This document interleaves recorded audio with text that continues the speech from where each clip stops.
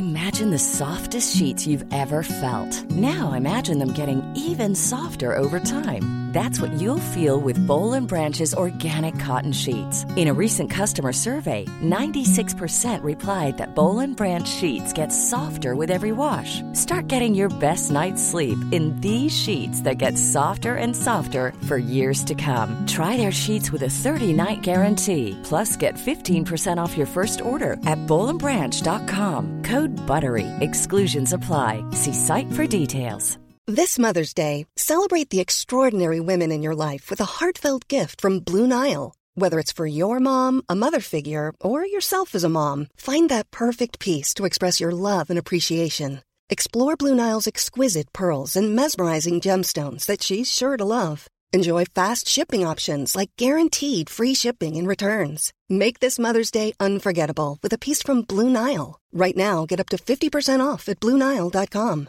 That's BlueNile.com. LMFM Podcasts. With CNC Carpets, we bring the showroom to you. Or you can book a personal consultation at our fabulous new showroom in Moortown, Dromiskin. Call 087 660 40 237 or visit our website at cnccarpets.com to book an appointment. CNC Carpets, for all your carpet and wood flooring needs. Welcome to Midweek Late Lunch on LMFM Radio. Yesterday afternoon, you do know, if you're one of our regulars, or if you're just joining us today, I'll tell you the wee story. We did a wander down memory lane. Nostalgia. People absolutely love it. What were we talking about? Spicer's Bakery. And of course they were in Navan, Trim, Kells and Balbriggan. Well, I can tell you this, we were inundated with reaction from you, our listeners, and it was incredible to read all the stories and the memories and the fondness for Spicer's. And believe it or not, we're returning to it again today, but for a very special reason. Because a member of the Spicer family was listening in yesterday and contacted us later on and was just thrilled to hear what was going on Late Lunch. I'm delighted to say hello this afternoon to Claire Spicer. Hello, Claire. Hello, Gary. Thank you for joining me on the show today. Well. You came across us, did you, by accident? Tell us the story. What happened yesterday? You were tuned in. Oh, absolutely. I have a little 1.5-year-old in the car and she loves listening to music. So I was going through the radio stations and the next thing I heard people talking about their favourite bachelors and their memories of Spicer's. And I went, oh my goodness me. So I stayed tuned in and I picked up my other two from school. I said, guys, they're talking about our family business. This is amazing. I love it. I love it. The power of radio, Claire. That's what it's about. And I'm extraordinary. Yes, and I'm delighted you were tuned in to us. And you got what I said there, didn't you? The warmth, the memories, the love for you. Yeah, absolutely. Very, very touching. Now, you are Claire Spicer. Explain to us who you are and where you sit in the family tree.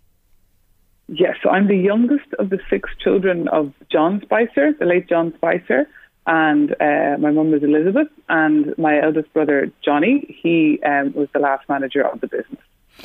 So you would have been in the business yourself, I take it? Well, we were all involved from a young age, whether it was packing boxes in the shop at Christmas or serving at the counter during summertime or then in the office. You know, depending on our age, we were allowed and how responsible we were. And were you Navan based? Was Navan your focus? I lived in Navan until college, and then I moved to Italy, and I came back last Thursday. I've literally just moved back to Ireland. Well, talk about timing and karma that you're actually back here and that you were tuned into us yesterday. So you were in Italy 20 years. What part of Italy? Pavia, it's just south of Milan. I was teaching English there and then worked in a primary school and ended up, as vice principal there for the last few years until heartstrings and COVID said, it's time to come home. So you're back home now for good? Yeah, please God. Yes, great stuff. And I believe in the Termonfeckin area, where incidentally your mum lives, doesn't she? Very true, very true. She's made a very happy home for herself. She's wonderful. We've all got wonderful memories of Navan and really such a warm community. And I was thinking about it last night, just thinking, oh my goodness me, the ability to walk down the street, and be greeted, and it was such wonderful memories from there. But her heart now is by the sea. And I know she's big time involved, isn't she, with the RNLI? That's right. Yes, exactly. Yeah. Volunteering there, doing amazing work, as she always has. That's her heart. To love and to serve is my mum. It goes with mammies. It's all in the news. Yeah, I don't have to tell you this weather with a famous mammy as well. I want to say hello to your mum, Liz, this afternoon. And delighted to hear she's hale and hearty and living in Termonfeckin. Come back to you and the shop and that. What are your memories like? When you think back, your earliest memories, your memories of being involved in the business yourself? I think it was a real privilege to really, as I say, to be able to see just the life of the community that came and went into the shop, the chat that could be had. I miss that. You can go and do your supermarket shop, but that's all it is. You're going in to get your goods and out you go. You're lucky if you get a friendly cashier, someone at the desk, but really, I really like the shops on the main street of Navan. It was the people were caring for you. You cared about the customer who came to the door. You probably knew them. You knew where they lived. You knew their grandchildren. And their orders were often ready for them before they even walked in the door. That's what I really feel community is missing at the moment in many parts of the world, many parts of Ireland, I'm sure still. I'm only learning now about Ireland again. Yes. But, that personal touch really is what I think we all really need and often isn't present. I am fortunate because you do know McCluskey's Bakery is thriving here in Drogheda, and they're supplying into Louthmead and other places, North County Dublin as well and beyond. And they have 2 local shops really, and the shop on Trinity Street I go into at least once a week, maybe more. And you're right, I have it still. I know what you're talking about. The people in the shop and my connection with them, it's just priceless, isn't it? Yeah. There was always the time for the bit of chat. It was often about the weather or just how the family was, or a laugh or two. That's very, very precious, and it was great to be involved in that. And you do the satisfaction of that, but then also the privilege, can I say, of having the bread come home to our home and the treats that come to our home. When I heard about one family sharing a bun, I'm like, oh goodness, we had the fresh creams coming home most days. Weren't we spoiled? Yeah, very privileged. You spoiled. And when you think of it, you heard people yesterday talking about the batch, my favourite, the toast roll, the lovely fresh toast roll sliced in the yellow and red wrapper. I loved it. I truly loved it. And your confectionery, the Chester cakes. Oh, wonderful, wonderful. My friends used to love the roundy pans, so they called them the roundy pans. And the amount that would come into our home was just phenomenal. And the smell of toast in our house, especially Saturdays and Sundays, from about 11 to 12, from the early morning until midday, depending on the kids that got up and their age. Yeah, so wonderful, wonderful memories. But even the staff, the staff we had at Spices, my mum used to always say, you're only as good as your staff. Yeah. And that word has to go out to them. I know I'm talking to many people's relatives now. Really, whether it was the office or the bakery or the shops, we really were so blessed, to have the people, because that's what made the difference. You can have a wonderful product, but if you don't have people to manage the business side of things, and especially I think the service side of things, the van men, God bless them, out in all sorts of weather and conditions, really. We were very, very blessed with the quality of staff that we had. And yes, I know the breads and cakes were delicious, but as I say, the smile on the people's faces that would give it to you, that makes a big difference too. The names we received yesterday coming to us: Tommy Mockler, Stephen Sheridan, George Kilbride, the O'Donnell dynasty, Catherine Today, her dad Michael, her granddad Jim, John Mahoney, Johnny Monaghan, Benny Clark, Matty Carey, and of course, top of the pile, Patsy Connolly. His name came to us so many times. You remember some of those people well, don't you? Absolutely. As I say, some would come to our home, or every huge adventure for us as younger children, to go to the bakery and down to the mill And seeing everything up and running, it was amazing. Well, not so much the bread that was made during the night time, but wonderful, wonderful. So, as I say, the warmth. If I think back of Navan, that's the word that comes to me. And you see, the bread men get the focus because they were the interface. You talk about the shops, and they were the interface of Spices to the people. But behind the scenes, as you said, all the others, the bakers who were up in the middle of the night, firing the ovens, baking the bread, all those people who made the whole thing come together. Now, just to refresh, you were in Navan, Balbriggan, Kells and Trim, and all of the, I didn't realise this, all of the sites had shops, but they all baked on those sites. Yeah, absolutely. As I said, the three, we had Trim was the confectionery, and then the other three were the bread. Yes. Navan was the mill, was it? Yeah, that's right. That's where the mill was, exactly. Okay. Trim had bread as well. Yes. That was here too. Yeah, and so the confectionery was just in one place in Trim. What was your favourite? What was your favourite sweet treat? Oh my goodness, that's such a hard question. I think mince pies at Christmas. They went down in very large quantities, and I have to say the apple pie as well during the year. That was, oh my goodness me, because I'm not a big fan myself of fresh cream, so I like the sweeter things in life. So yeah, I think between the apple tart, I think, and then the mince pies. Oh yum. With Mum's homemade brandy butter. Oh, listen, you were spoiled. There's no doubt about that. The memories are coming to us as I speak. 086 1800 658. We're back with Spicers again today, and we're talking to Claire Spicers, one of the Spicer family. If you have memories, 086 1800 658 by WhatsApp or text. Keep them coming to us. People mentioned, you heard them yesterday, they could still smell all these years later, the smell of the baking going on, and that wonderful warm feeling you get from it. When you think about, the early opening and that, sure, I mentioned it a moment ago, there were bakers and people in there in the middle of the night, weren't there? Yeah, absolutely. Which again, most people just think of the shops because that's where they get it, but the hard work of the bakers at all sorts of times and in all sorts of conditions, and whatever trials there may have been, I'd say you need to talk to my brother more about even or Mum about, those who were in the office making sure it all worked. It's a technical procedure and not easy by any stretch of the imagination. So it took a huge team of people to make sure that loaf of bread was available. Very impressive. And you'd never tire of it. You'd never tire of it yourself. She has had it on at your fingertips there, as you mentioned as well.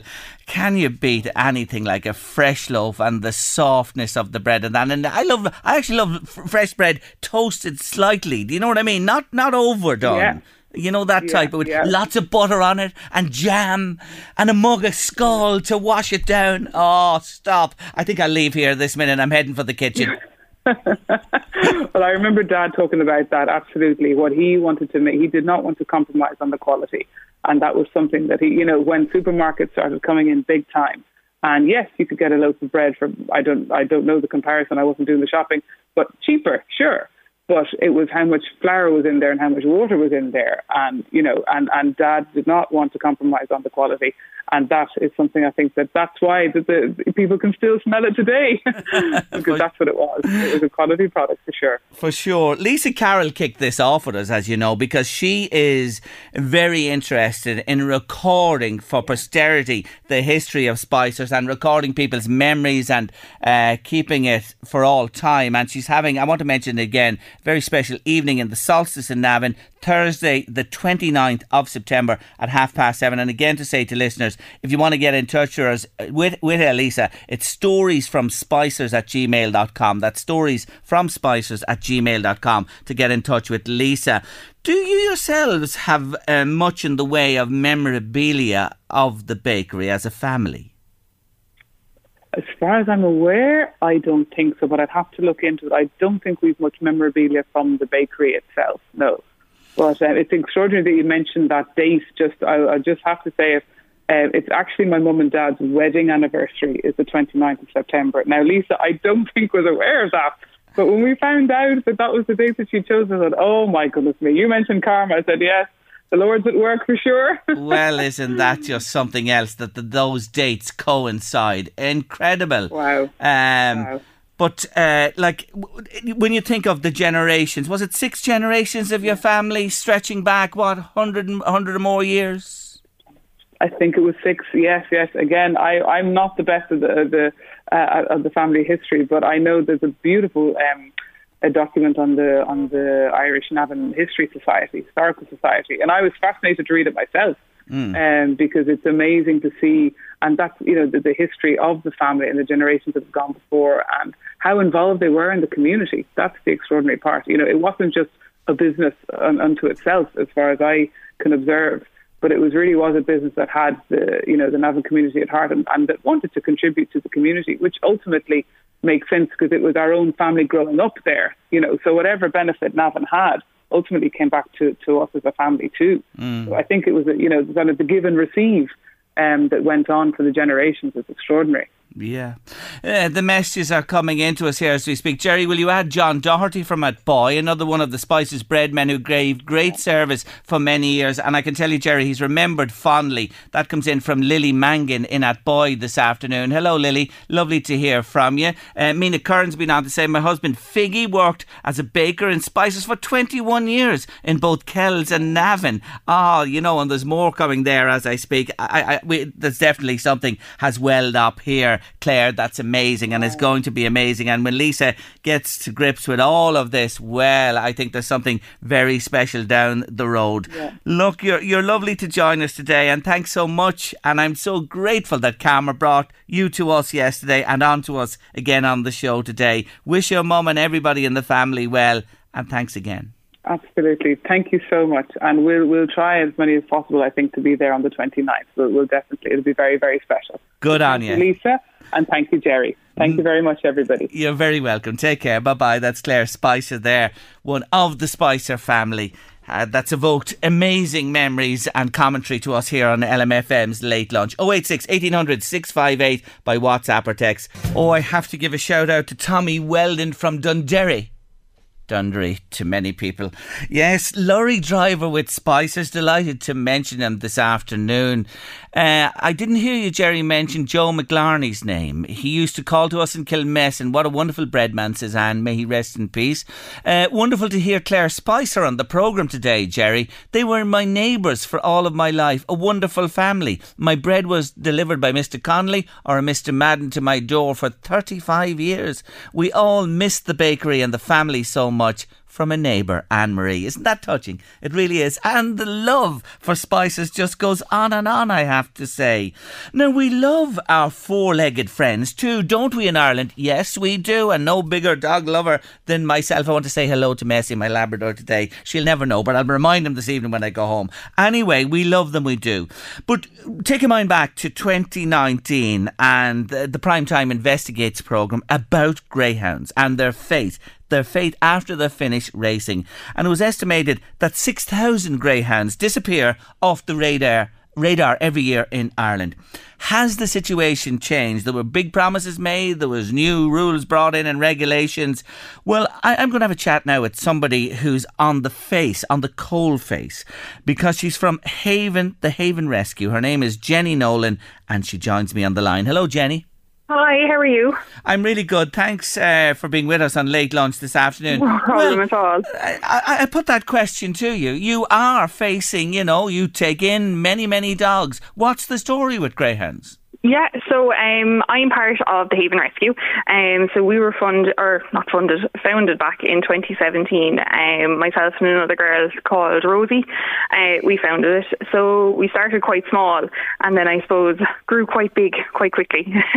And I suppose, it's just the sheer volume of dogs, especially in the last maybe 6 months, that just need somewhere to go is absolutely crazy.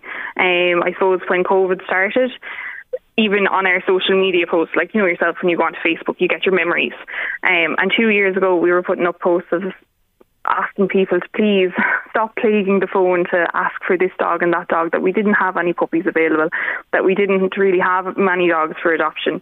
And now, fast forward 2 years later, we're now on social media saying, please, we have a huge surrender list. Please be patient with us while we try and work through the sheer volume of dogs being surrendered. And I suppose, we would predominantly deal with an awful lot of greyhounds and an awful lot of lurchers. They're kind of not our go-to breed, but I suppose a breed that we love and that we try our level best to try and help. So, like, the pounds across the country, absolutely flooded with dogs. I think anyone that's on social media now, if you click into your Facebook or your Instagram feed, you'll see rescues all across the country pleading for foster homes, pleading for help, for transport, to try and get dogs from A to B, to literally just try and take all these dogs out of the pounds, and they're everywhere. Like every rescue phone, and I'll talk about our phone, like our phone is constantly ringing, looking with people trying to surrender their dogs, dogs that they went out and they purchased as puppies, and now they've gone back to work, and you know yourself, life is kind of coming back to normal, and you're going out for your drinks on a Friday night, and now this puppy that's never been left alone any Friday night is like cracking up, and they're like, oh no, I need to be with someone the whole time. So I think it's a very big crisis at the minute.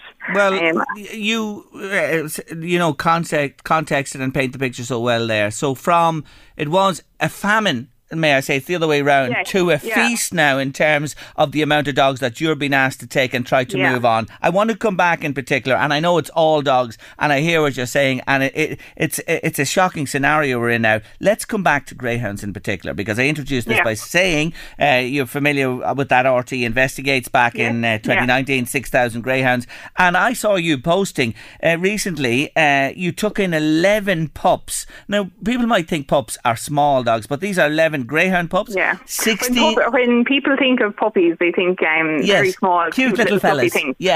But these are still pups at 16 months old, but they're actually finished in the racing game. Yes, so we took in 11 pups. Well, I call them pups, but they're young dogs, they're still pups. If you try and walk them, they're still a puppy, they're still jumping up and chewing everything and having the crack. And they were not suitable to be raced or to be coursed. So they've come to us. So 2 years later, there's still a huge volume of dogs being bred. And I suppose it just really, what happens to them? We're still seeing an awful lot of young greyhounds come to us. Young greyhounds, old greyhounds, every type of greyhounds. And I suppose every rescue across the country has a waiting list of them as well. And are the trainers ringing you? Everyone rings. Trainers, and they plead their case for their dog, and they're trying their best to try and find somewhere for them to go. But where can they go? Like, there's only so much space for them, and I suppose that we're still in that problem. Yeah. Can I ask you this about rehoming a greyhound puppy, or a greyhound per se? And I have to put my cards on the table. My dad was a greyhound trainer, and we raced all our lives as well. But what are they like as a pet? Amazing. In the pandemic, an awful lot of people came to us, and I suppose we had a huge volume of greyhounds then, like we do every week and every day we get phone calls to take in greyhounds. And we were pushing people that probably would have thought of having one in the house. They're like, oh, I'd never be able to walk that, or geez, how fit do you think I am having to walk that 20 miles every day? No, 100% no. 15-20 minutes of a walk and your greyhound will be flopped out for the rest of the day. People have this conception that just because they see him running around a track, or they see them run on a coursing field, that they require huge volumes of exercise, and that's not true. They're very lazy, very loving dogs. They make fabulous pets for kids. Some of them can live with cats, some of them can live with smaller dogs. It all just depends on the individual dog. And I think there's a big conception there that, or a preconception that, I'd never be able to have my greyhound live with a cat. Whereas we have some huge big coursing boys that have gone on to live with cats, and they're the best friends. No problems at all. So it all depends on the individual animal. Yes, you're waxing lyrical about them. You say there's no problem. They make good pets. They don't need that much exercise. Back to the nub of the issue. And you're right, so many pups are born in Ireland every year, and the foreign industry, racing and coursing. And the problem was in the past they were sent abroad. And they're still being sent abroad. Are they? Yes. And I suppose when they leave Ireland, what happens to them? What are their plans of where are they going to end up? Will they end up on a couch? Will they have a pet home? What happens? Even here in Ireland, like, we're trying our level best to get them out as pets. but it's very hard to rehome the sheer volume of dogs that we're asked to take every day. Like, I don't know, do you know 6,000 people that want a greyhound as a pet today? No, well, I tell you, 6,000 people are more concerned about their energy bills and how they're going to survive the winter. And I understand, with no disrespect to greyhounds or any other animals. And we would would work with an awful lot of trainers that would hold on to their dogs and wait on their lists. Like, we have a surrender list at the minute, and the lads, they're placed on lists and they're happy to hold their dogs until space can come in. But then, of course, it's the dogs that it's just the sheer volume. We can't cope with the sheer volume. And I suppose we always did kind of have quite a good outlet to the UK, across to rescues there that would help us rehome them, out to Sweden and to Italy. But of course the pressure has come on to those rescues and in those countries as well. Yes. And now they don't have the same volume of homes. It's so expensive to try, and we actually have a call this evening with a rescue in America to try and see will they be able to help us rehome some dogs. But America? Yes, we have sent We sent 4 greyhounds to America before. We sent Donal, Bear, Texas and Dallas to America, and their families send back lovely updates of them. Yeah, so you're living happy. Their best life out there. Yes, Yeah, you're happy. I suppose that's one thing about us. All of our dogs, when they come into us, we get all their vet work done, and we get whatever. They get neutered, they're wormed, they're defleed, they get their teeth fixed up if they need their teeth fixed, they get x-rays if they need x-rays, and then they come to us first. We kind of assess them a little bit first to see what they like or what they don't like. Then we place them out into a foster home, so we can assess them kind of in a wide range of different kind of circumstances. So if they're good with kids, or if they don't like kids, or how they're like, if they live in town or if they don't like to live in town, and then we place them up on our social media for rehoming. And then sadly sometimes we just don't have enough homes here in Ireland, so we send those profiles abroad then to the girls in the UK or Italy or Sweden, and then those girls will promote them abroad and try and find homes for them then. But once they leave us, like tomorrow we have seven greyhounds leave us tomorrow to go to the UK onto their new homes and onto their new rescue placements. But we'll always keep in touch with those dogs. So we'll always see them when we get the pictures back. And I suppose with us in the Haven Rescue, we're very proud of seeing them when they're on their couches, and we post their little happy ever afters, and we try our level best to keep in touch with all of our dogs as well. Oh God, you go the extra mile, may I say, for these creatures. You really, really do. We try anyway. And tell me this: you must be government funded to the hilt, or you must have somebody who is very generous to support you. How do you keep the show on the road? Well, myself and Rosie, we both work full time, so this isn't our full time job, and I think an awful lot of people think it is. But this happens basically in our evenings and in our weekends. So we have a great support of foster homes. We have a transport group. We have a foster WhatsApp group, and the girls in those groups girls and guys in those groups are great, and they provide a lot of support from us as well. We do get a small Department of Agriculture grant. I think last year it was 7,000, but in one vet we spent 55 grand. So that doesn't really balance. Oh my! You know something? I know what I'm going to say to you.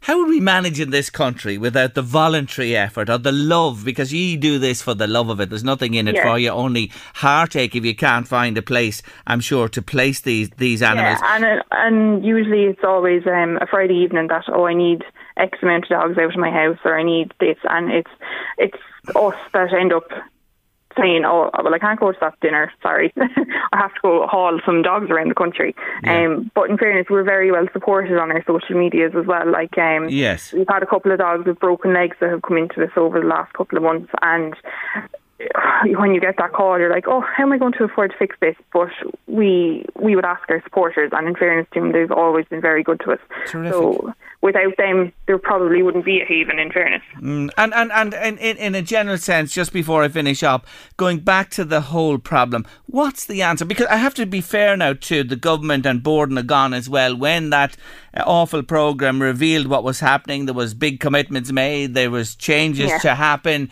You're a little dubious about that, but surely they've implemented, what they promised. I answer the phone for the Haven Rescue during the day, and the girls on the page take the messages, and we still are seeing a huge volume of dogs and greyhounds coming into our care 2 years later. You've said enough.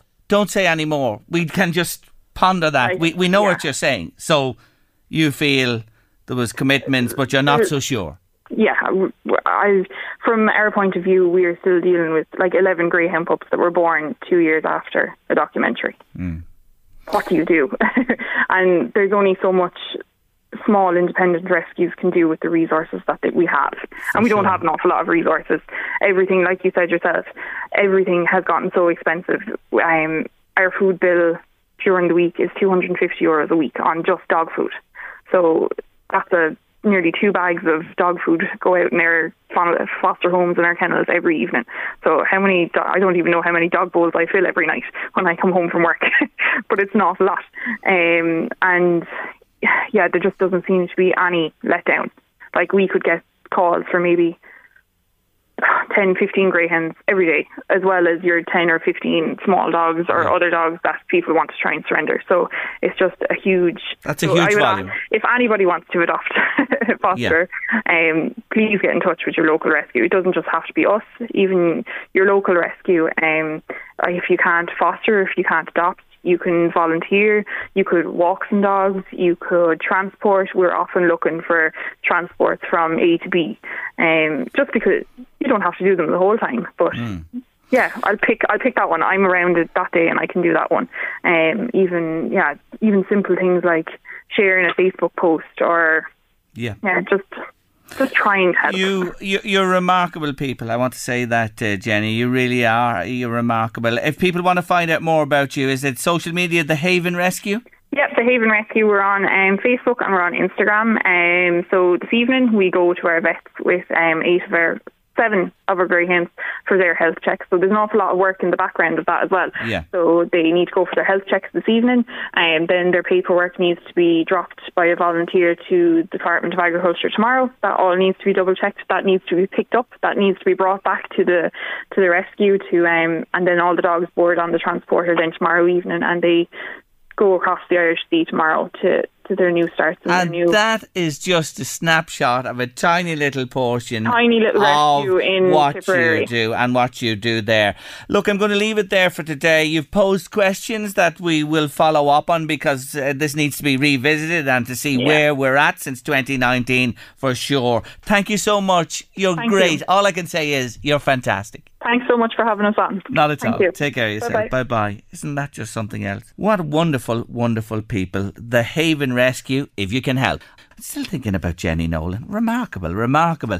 Anyway, Mr. Garth Brooks is here, there and everywhere in the country, enjoying the hospitality, entertaining people even when he's not on the stage. But he's back in Croke Park this weekend to complete a set of 5 concerts. But as you know, sure, it's well known in the world.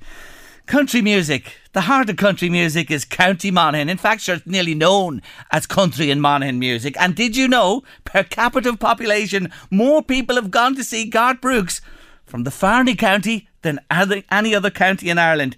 Aoife McCooey, welcome to Late Lunch. Hello, how are you, Jerry? I'm really good, and you're a Monaghan woman yourself. I am indeed. I'm born and bred Monaghan woman. Absolutely. What is it in the DNA or the genes of Monaghan people that they love to get out on the floor with the Stetsons on and the boots and hoolie? Oh, it's just born and bred into us, Jerry. You know, that sort of a way. We have a lot of legends that came from Blaney that were massive in country music, and it's very important to us, I suppose, and we pay homage to that, and that's, I suppose, why the excitement's there for Garth Brooks. It is, and of course you mentioned Blaney and Big Tom, of course, one of the real legends for years and years of the Irish music scene. So with that in mind, and knowing that you are the Irish champions of country music, tell us about Garth Brooks and you and Monaghan. What's happening? So, Jerry, I'm a county councillor in Monaghan. I'm from Castleblaney specifically, and well, actually, Orem is the closest village to where I live, and so we'd be very involved with Big Tom and remembering Big Tom, and we have a memorial garden, and we have a festival happening actually next weekend in Orem and Castleblaney with a number of different events and country music and walking tours and all of that sort of stuff going on. And I suppose what I'm looking to do is, given the fact that we've the highest proportion of tickets sold per head of population in County Monaghan for Garth Brooks, is that, well, we've all gone to see him. So we're now extending the invitation for him to come and see us in the home of country music, in the Nashville of Ireland, as Castleblayney is very well known. So I suppose that's the offer that's on the table, and I think, Jerry, if we can get the message out there and actually get the message to Gareth Brooks that he will actually take us up on the offer, but we're just trying to get the message to him. So our County Cathaoirleach has written to Gareth Brooks, and I suppose the big thing we're trying to do is get it big on social media and hopefully get it trending and see what happens. Well, you know, we're a little part of that here on LMFM's Late Lunch today. Hold on, lady. I'm sending it to Gart. Where are you, Gart? And are you listening to what's happening here? Let's get it into his psyche and into his brain and mind. You got to go to Castleblayney, Gart. You just got to. You got to before you go home.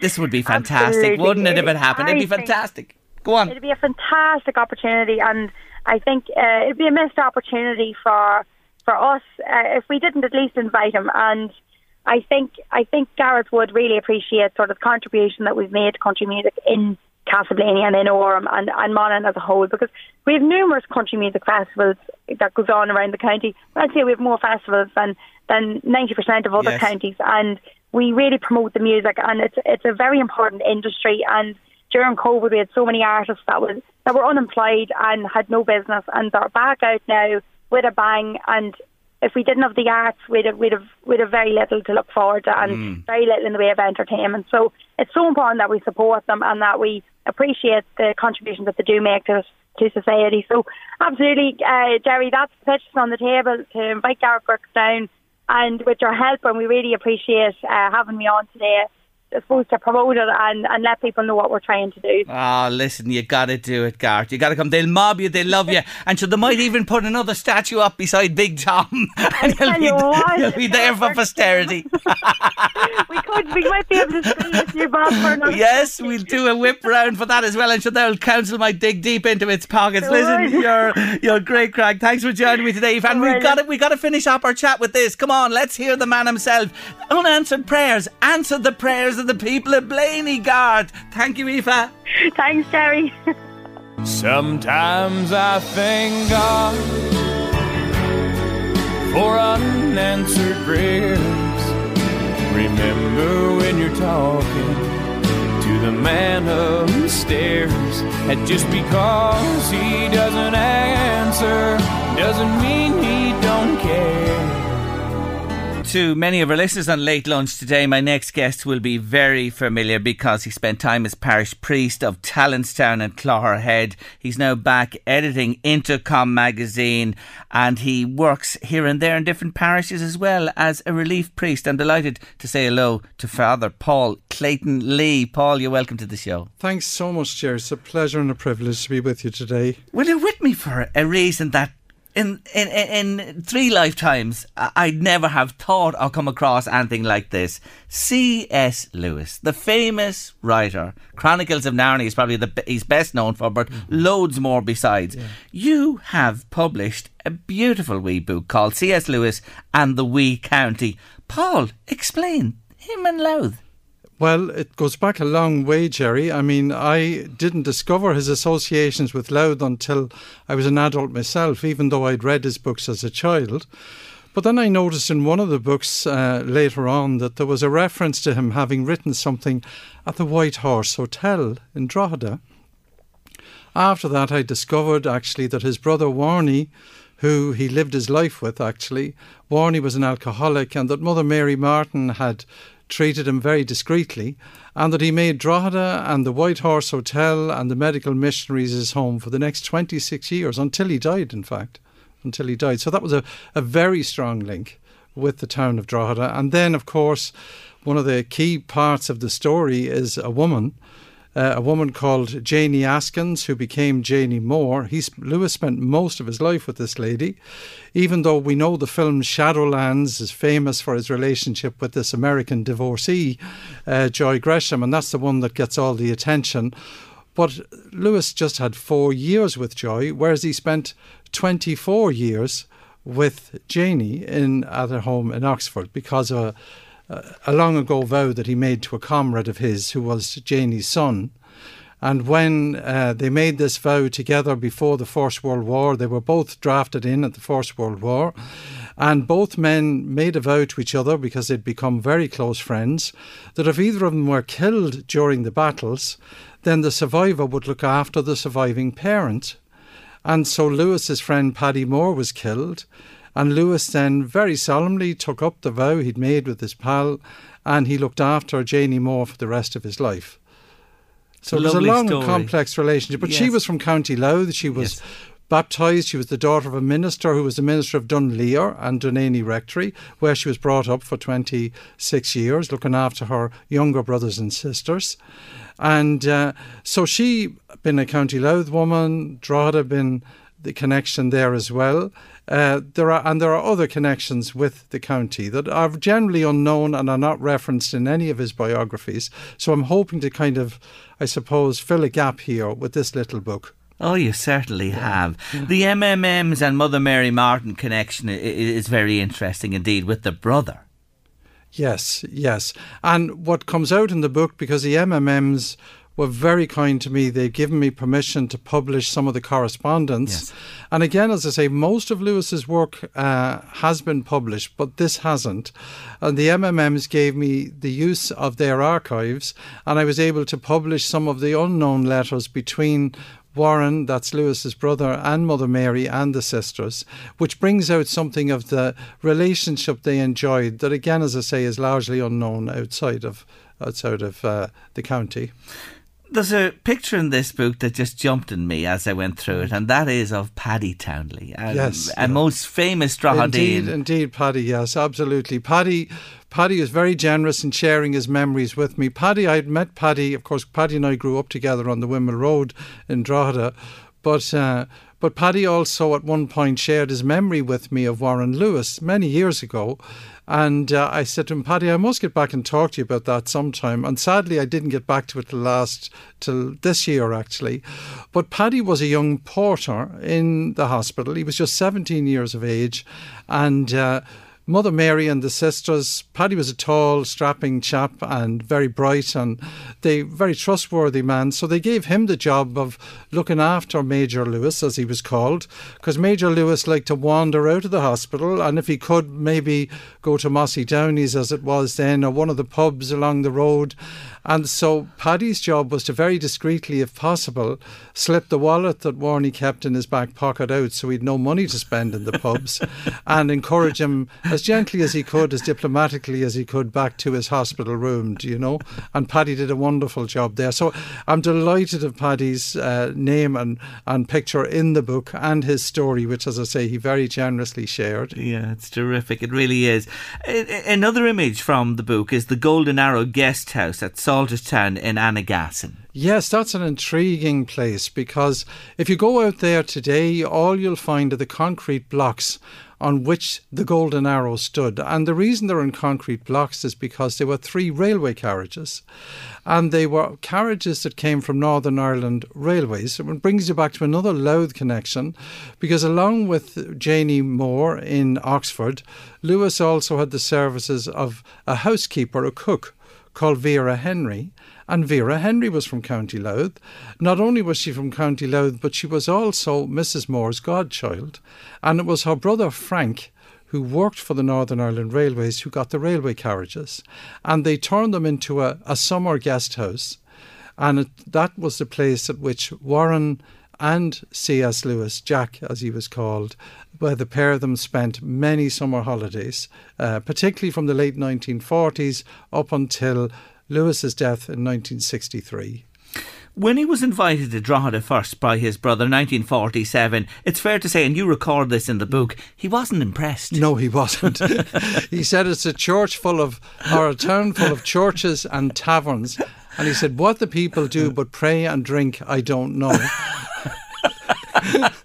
So it wasn't a very flattering first impression. No. But when you dive into the correspondence then and into the diaries, into Warren's diaries especially, you discover that that was a very quick impression, and it was kind of influenced by the fact that he was coming over in an emergency in a hurry, and he wrote this impression almost immediately. But later, as Warren reveals, the pair of them really explored the town, got to know it very well, and Lewis was much more impressed by the time he went home a week later than he had been when he arrived.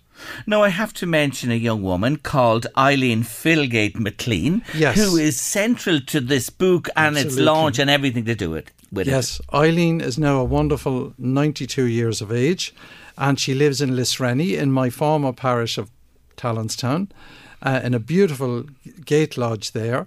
But Eileen was a young girl. She was only 16 when Lewis first came to know her, because her aunt was Vera Henry. And Vera Henry asked Jack, would he inscribe a Bible that she'd bought for Eileen's confirmation? Would he inscribe it for her?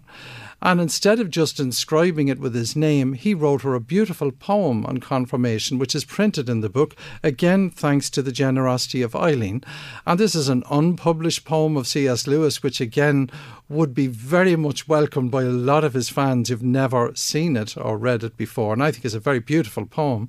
And so Eileen then came to stay with Lewis and Warren when Vera sadly died in 1953, and she spent a couple of days with them, and she would have met Warren after that also, of course, when he was in Ireland after his brother's death.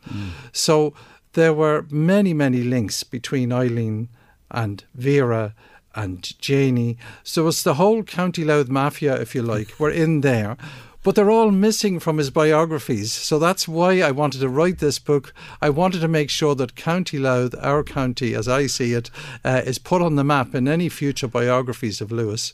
So there's a few copies of this book going straight to a couple of libraries in America, which are sources for Lewis material. Brilliant. So I'm hopeful that, some attention will be drawn not only to his connections with County Louth, but with his Irishness. He was so proud of his Irishness, and yet he's depicted very often as an English scholar or an English writer. That's the popular image a lot of people have, thanks of course to Sir Anthony Hopkins playing him in Shadowlands, the movies, and then also Joss Ackland, another great English actor. Nigel Hawthorne was another man who played him on the stage. All these English, well Hopkins is a Welsh actor of course, but other than that you get this impression of him being some sort of an austere English don, when in fact the descriptions of him by his friends, he said he was more like an Ulster farmer than he was like a proper English aristocratic type.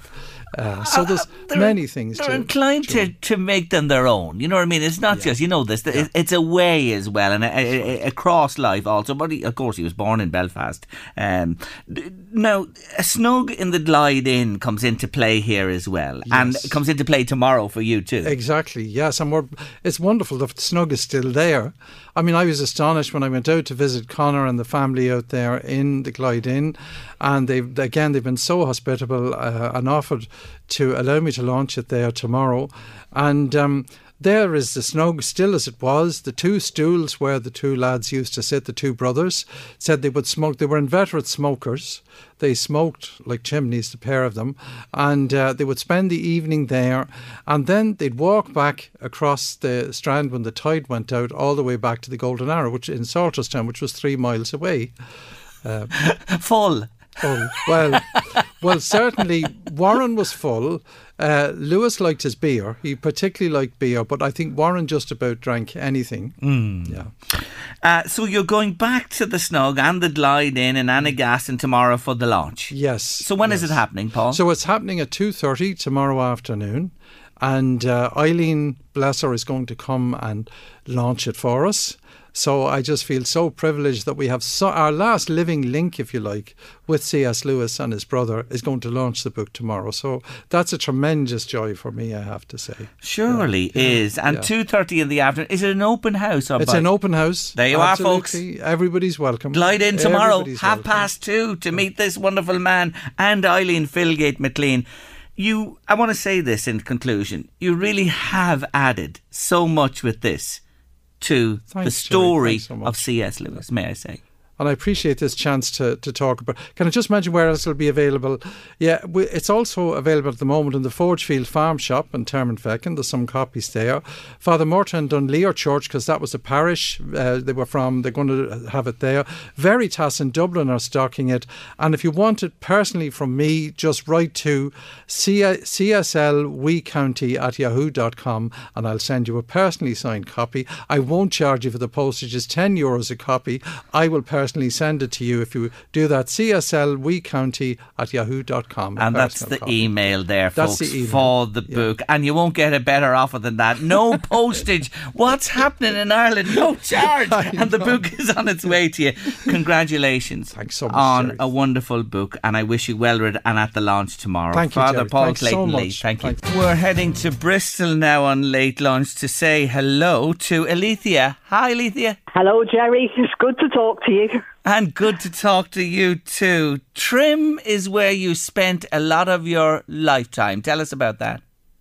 Yeah, I grew up in Trim. I'm half Irish, half Cypriot, so a bit of a mixture. But I left Trim now to come over to London to continue my studies. I was down in Athlone for a bit, and Trim's my home. Trim is your home. Now, the reason you're with me, people are thinking, why is Jerry talking to Alethea in Bristol this afternoon, ex-resident of Trim? But it's all to do with Spicers, isn't it? Well, it is, and I'm sorry, that's why I went off there on a tangent, because I was remembering, I was talking to Louise there earlier, the time when I came over to England. We used to love going into Spicers and getting the Chester cake. And when I went to London, I thought, I have to have some Chester cake. And I thought, Chester, they're going to know what I'm talking about. Went into a bakery and a Chester cake. No, not a clue what I was on about. And they would describe it. It's sort of a fruit cake sandwiched between two pieces of pastry. No, it also looked at me like I had two heads. And have you ever managed to get anything nearly like it since? No, the nearest I've ever had is when I was home and I was out in Kinnegad, and there's a shop there will do something similar, but no one has the same sort of a flavour as the Spicers one. I hate it. And so I gave up asking over here because they just thought I was mad. Because when you describe it, it doesn't sound right at all. You know, cake in between a bit of pastry and a heavy fruit cake. But you know, you weren't alone yesterday, because so many people contacted us about the Chester cake. So it really was so popular and a big hit at the time. Were you listening in yesterday that you contacted us, or how did you come across it from Bristol? I have you here. I'm working away on my laptop at home here in Bristol, and I have you on the internet. Lovely. I download you, and I listened to you that way, and I heard it. And do you know something else, Jerry? I'll tell you something else. There was somebody mentioned yesterday about going into Spices to get fresh yeast. Now, I have a memory. This is way back in the 70s, but you couldn't get fresh yeast because it had certain explosive qualities, so you could only get dried yeast. Yes. And the only place that had fresh yeast was in the bakery. And I remember my dad from Cyprus wanted to make, there's sort of a Cypriot dumpling, and they're called lugamadis, and he wanted to make these for us. And he needed fresh yeast. So we trooped into Spices and said, would you sell us a bit of fresh yeast? No, couldn't possibly do that. It was well, that's what they told us anyway. It was banned. We weren't allowed to buy fresh yeast. So, yeah, so we never did. We never did get our yeast. So I heard that yesterday, somebody saying about the yeast. And I thought, oh, God, they wouldn't sell us any. And you know, I have a memory of that at the time as well, because we lived in strange times with people using certain materials that cause bedlam, and I think that for sure was one of them. How do you pronounce your surname? Because Louise said to me, don't even give it a go, she said to me. It's Chrysostomou. Oh, very good. Thank you for pronouncing it for me. But look, Alethea, it's lovely to talk to you on the show today, and keep listening. Oh, I will indeed. And great to talk to you. And thanks very much for calling. It's been great to share memories. And with you too. Lovely, lovely memories about Spicers. Bye, Alethea. Take care of yourself. Bye-bye. Isn't that just fantastic? Love that. Love all the connections that's been happening the last few days here in Late Lunch. Thanks to Spicers. Back to your comments on Late Lunch. Hi, Jerry. Listening to you and the lovely lady from Spicers brought back so many beautiful, happy memories to me. My friend Breda, who's living in Kilmally in Ennis now, used to come up to County Meath with her mum and dad, go to Spicers and buy their fresh bread and always a cake. Breda would put a huge amount of butter on the bread. She still does, Jerry, and eat it. Thanks for a lovely show. Don't mention my name, and my friend Breda just wanted me to mention this to you on the show. Thank you, Lily. Hi, Jerry. Great stories about Spicers. Patsy Sheridan was our bread man. He called every Wednesday and Saturday to us in Screen. The bread was absolutely delicious. You'd be very hungry listening to Late Lunch, wouldn't you? You know we love our foods. Oh, do we love our foods on Late Lunch? I just want to mention somebody as well. Got a lovely message from the UK to say that, Jerry, my mammy's staying with me in Leicester, and it's the first time she's been with me in 3 years due to COVID, and she's listening to LMFM because she said she has to have it. She feels like she's at home. She's from the Bath Road in Balbriggan, and her name is Harriet Fennelly, and I want to say a big hello to her today. Hello, Harriet. I hope you're enjoying the show, and I'm going to dedicate my song from my Artist of the Week to you today. Oh, by the way, it's time for it now anyway. The Late Lunch Artist of the Week. Artist of the Week. Yes, and it is Dolly Parton this week. 1974, God, that was a huge year for her. She had 3 solo number ones with Love Is Like a Butterfly, which I played Monday. Jolene was my song yesterday, and the one I'm going to play for you today, which she wrote herself. She also hit top spot with a duet with Porter Wagner called Please Don't Stop Loving Me. Beyond 1974 and right up till 1980, she scored 8 number ones in the US country charts, but her musical influence extended into the world of popular music, with the likes of Linda Ronstadt, Emmylou Harris and Olivia Newton-John, the late Olivia Newton-John, covering her songs with wonderful success. And in 1980, do you remember this one? I remember going to see it in the cinema myself. She scored a massive hit with the theme song from 9 to 5, the movie, which topped the contemporary charts worldwide. Back to my Dolly track today, which she originally wrote and recorded in 1973, and it was written as a farewell to her mentor and business partner, Porter Wagner, as Dolly set out on her solo career. Here she is, in company. Bittersweet memories, that is all I am taking with me.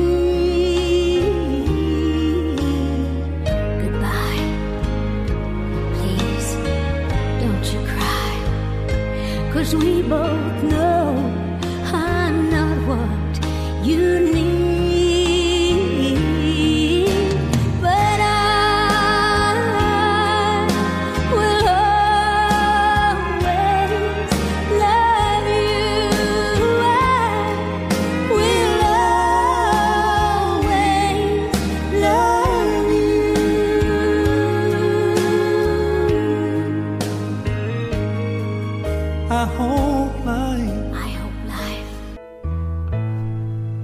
Yes, my Artist of the Week, Miss Dolly Parton, with Mr. Vince Gill, country music legend, to their duet. And her song, that's Dolly's song. She wrote that song. And listen to this, Elvis wanted to cover the song. Oh, he really did. But he wanted 50% of the royalties. No go with our Dolly, shrewd businesswoman. But in 1992, Whitney Houston, The Bodyguard, she recorded it, covered it on Dolly's terms, and listen to this, sold more than 20 million records. The biggest selling single of all time by any female artist ever in the world. And Dolly's bank account went ka-ching, ka-ching. It did indeed. Clever woman for sure. Anyway, more about Dolly in Words and Song round about this time tomorrow on Late Lunch. Yes, Jerry, you are so right, says a listener. Queen Elizabeth left Buckingham Palace at 2 22 precisely. What did I tell you? They wouldn't miss that. Not a chance they'd miss it. The C.S. Lewis book, we'll get you the details of where you can order it from Paul Clayton Lee. There are a number of people looking for it there. I'll get that for you and I'll remind you about it tomorrow. I promise you on the show. And Jerry, the perfect place for Garth Brooks is Slane Castle. I was at him last Friday night. He was electric, brilliant. You just love the show, says Teresa. Garth for Slane Castle. It's booked this year, isn't it? Next year, should I say. Yes, Harry Styles is there. And there's rumour there will be a second Slane concert next year. Coldplay, please. Coldplay. Henry, Coldplay, second concert. Are you listening? I know he listens to Late Lunch. We love him, of course, here on the show.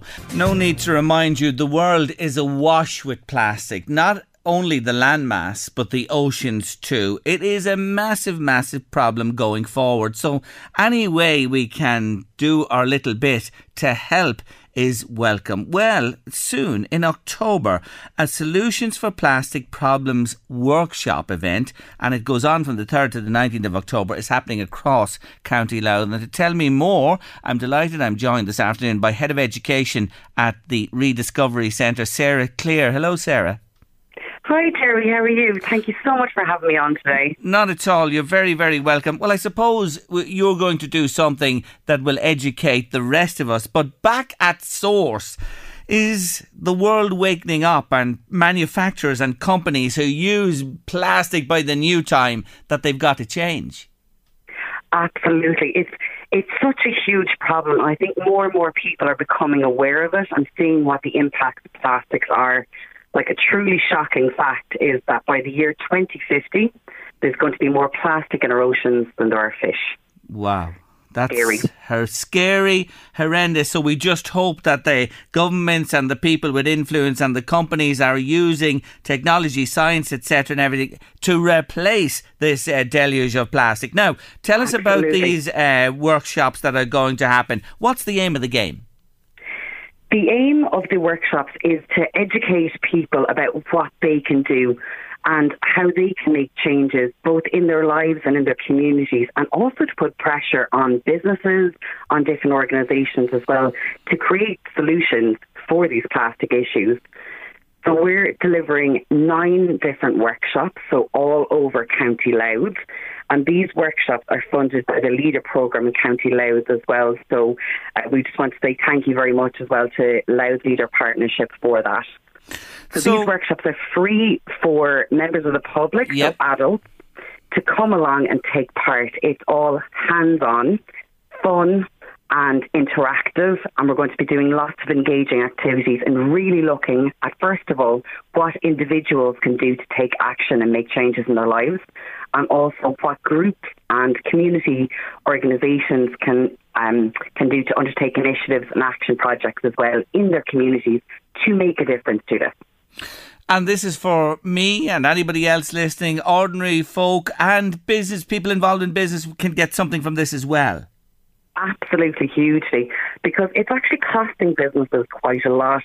It costs money to produce plastic, and when different companies are buying plastics into the shop, they're actually paying for the plastic that's then going straight into the recycling bin or to incineration or landfill as well. It's a massive problem. It's costing everyone money. It's costing our society money, and it's also having a huge impact on the environment around us and people around us as well. So it's great for anyone who's interested to get involved. The workshops, as I said, are totally free, and we'd welcome absolutely anybody along as well. We're going to be having a lot of discussions as well where people can talk about what some of the real issues are, ask the questions, and our fabulous facilitators are going to be there to help educate people and actually help them create solutions. How do people register? If you go on to our website, so www.rediscoverycentre.ie/events, you can book directly through there. You can also find it through Eventbrite, and you can find more information as well if you just Google Solutions for Plastic Problems Workshop in County Louth. Lots of different ways to book. And if you'd like to call as well, so if anyone's unfamiliar or doesn't like going online, you can call our office as well on 01 8933 801. I wish you well with it, because this is a problem that needs addressing by all of us, and there's much more that can be done beyond the recycling, the incineration or the landfill, for sure. Thank you for joining me today, Sarah. Jerry, thank you so much, and hopefully we might see you there. I'll do my best in October. I'll try and get along if I can at all. Thanks a million. Brilliant. Thank you so much, Jerry. Thank you. Bye. To register, for the events in October, rediscoverycentre.ie/event, or on Eventbrite as well, or check it out.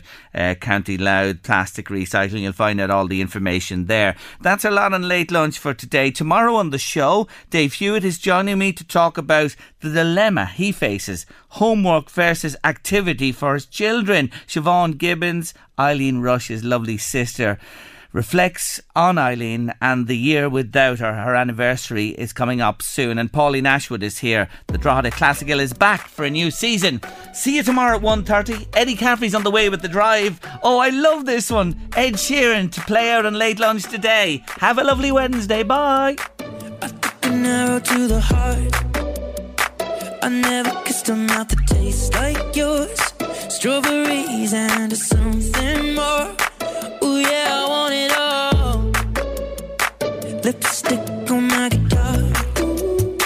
Fill up the engine, we can drive real far. Go dancing underneath the stars. Ooh yeah, I want it all.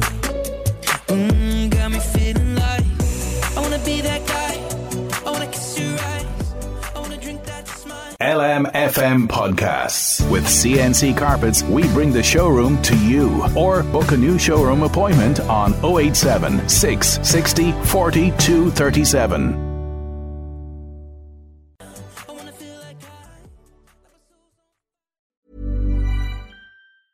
It's that time of the year. Your vacation is coming up. You can already hear the beach waves, feel the warm breeze, relax, and think about work. You really, really want it all to work out while you're away. Monday.com gives you and the team that peace of mind. When all work is on one platform and everyone's in sync, things just flow. Wherever you are, tap the banner to go to Monday.com.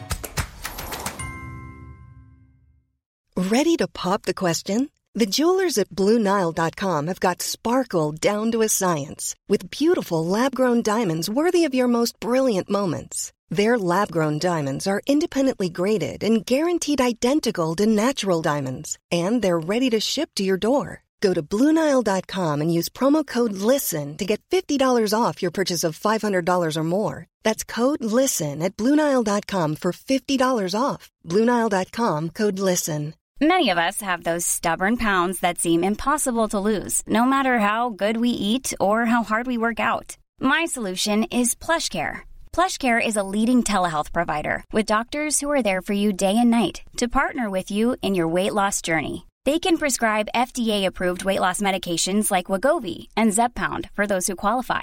Plus, they accept most insurance plans. To get started, visit plushcare.com/weightloss. That's plushcare.com/weightloss. A lot can happen in the next 3 years. Like a chatbot may be your new best friend. But what won't change? Needing health insurance. United Healthcare Tri-Term Medical Plans are available for these changing times. Underwritten by Golden Rule Insurance Company, they offer budget-friendly, flexible coverage for people who are in between jobs or missed open enrollment. The plans last nearly 3 years in some states, with access to a nationwide network of doctors and hospitals. So for whatever tomorrow brings, United Healthcare Tri-Term Medical Plans may be for you. Learn more at uh1.com. Even on a budget, quality is non-negotiable. That's why Quince is the place to score high-end essentials at 50 to 80% less than similar brands. Get your hands on buttery soft cashmere sweaters from just $60, Italian leather jackets, and so much more. And the best part about Quince, they exclusively partner with factories committed to safe, ethical, and responsible manufacturing. Elevate your style without the elevated price tag with Quince. Go to quince.com/upgrade for free shipping and 365-day returns.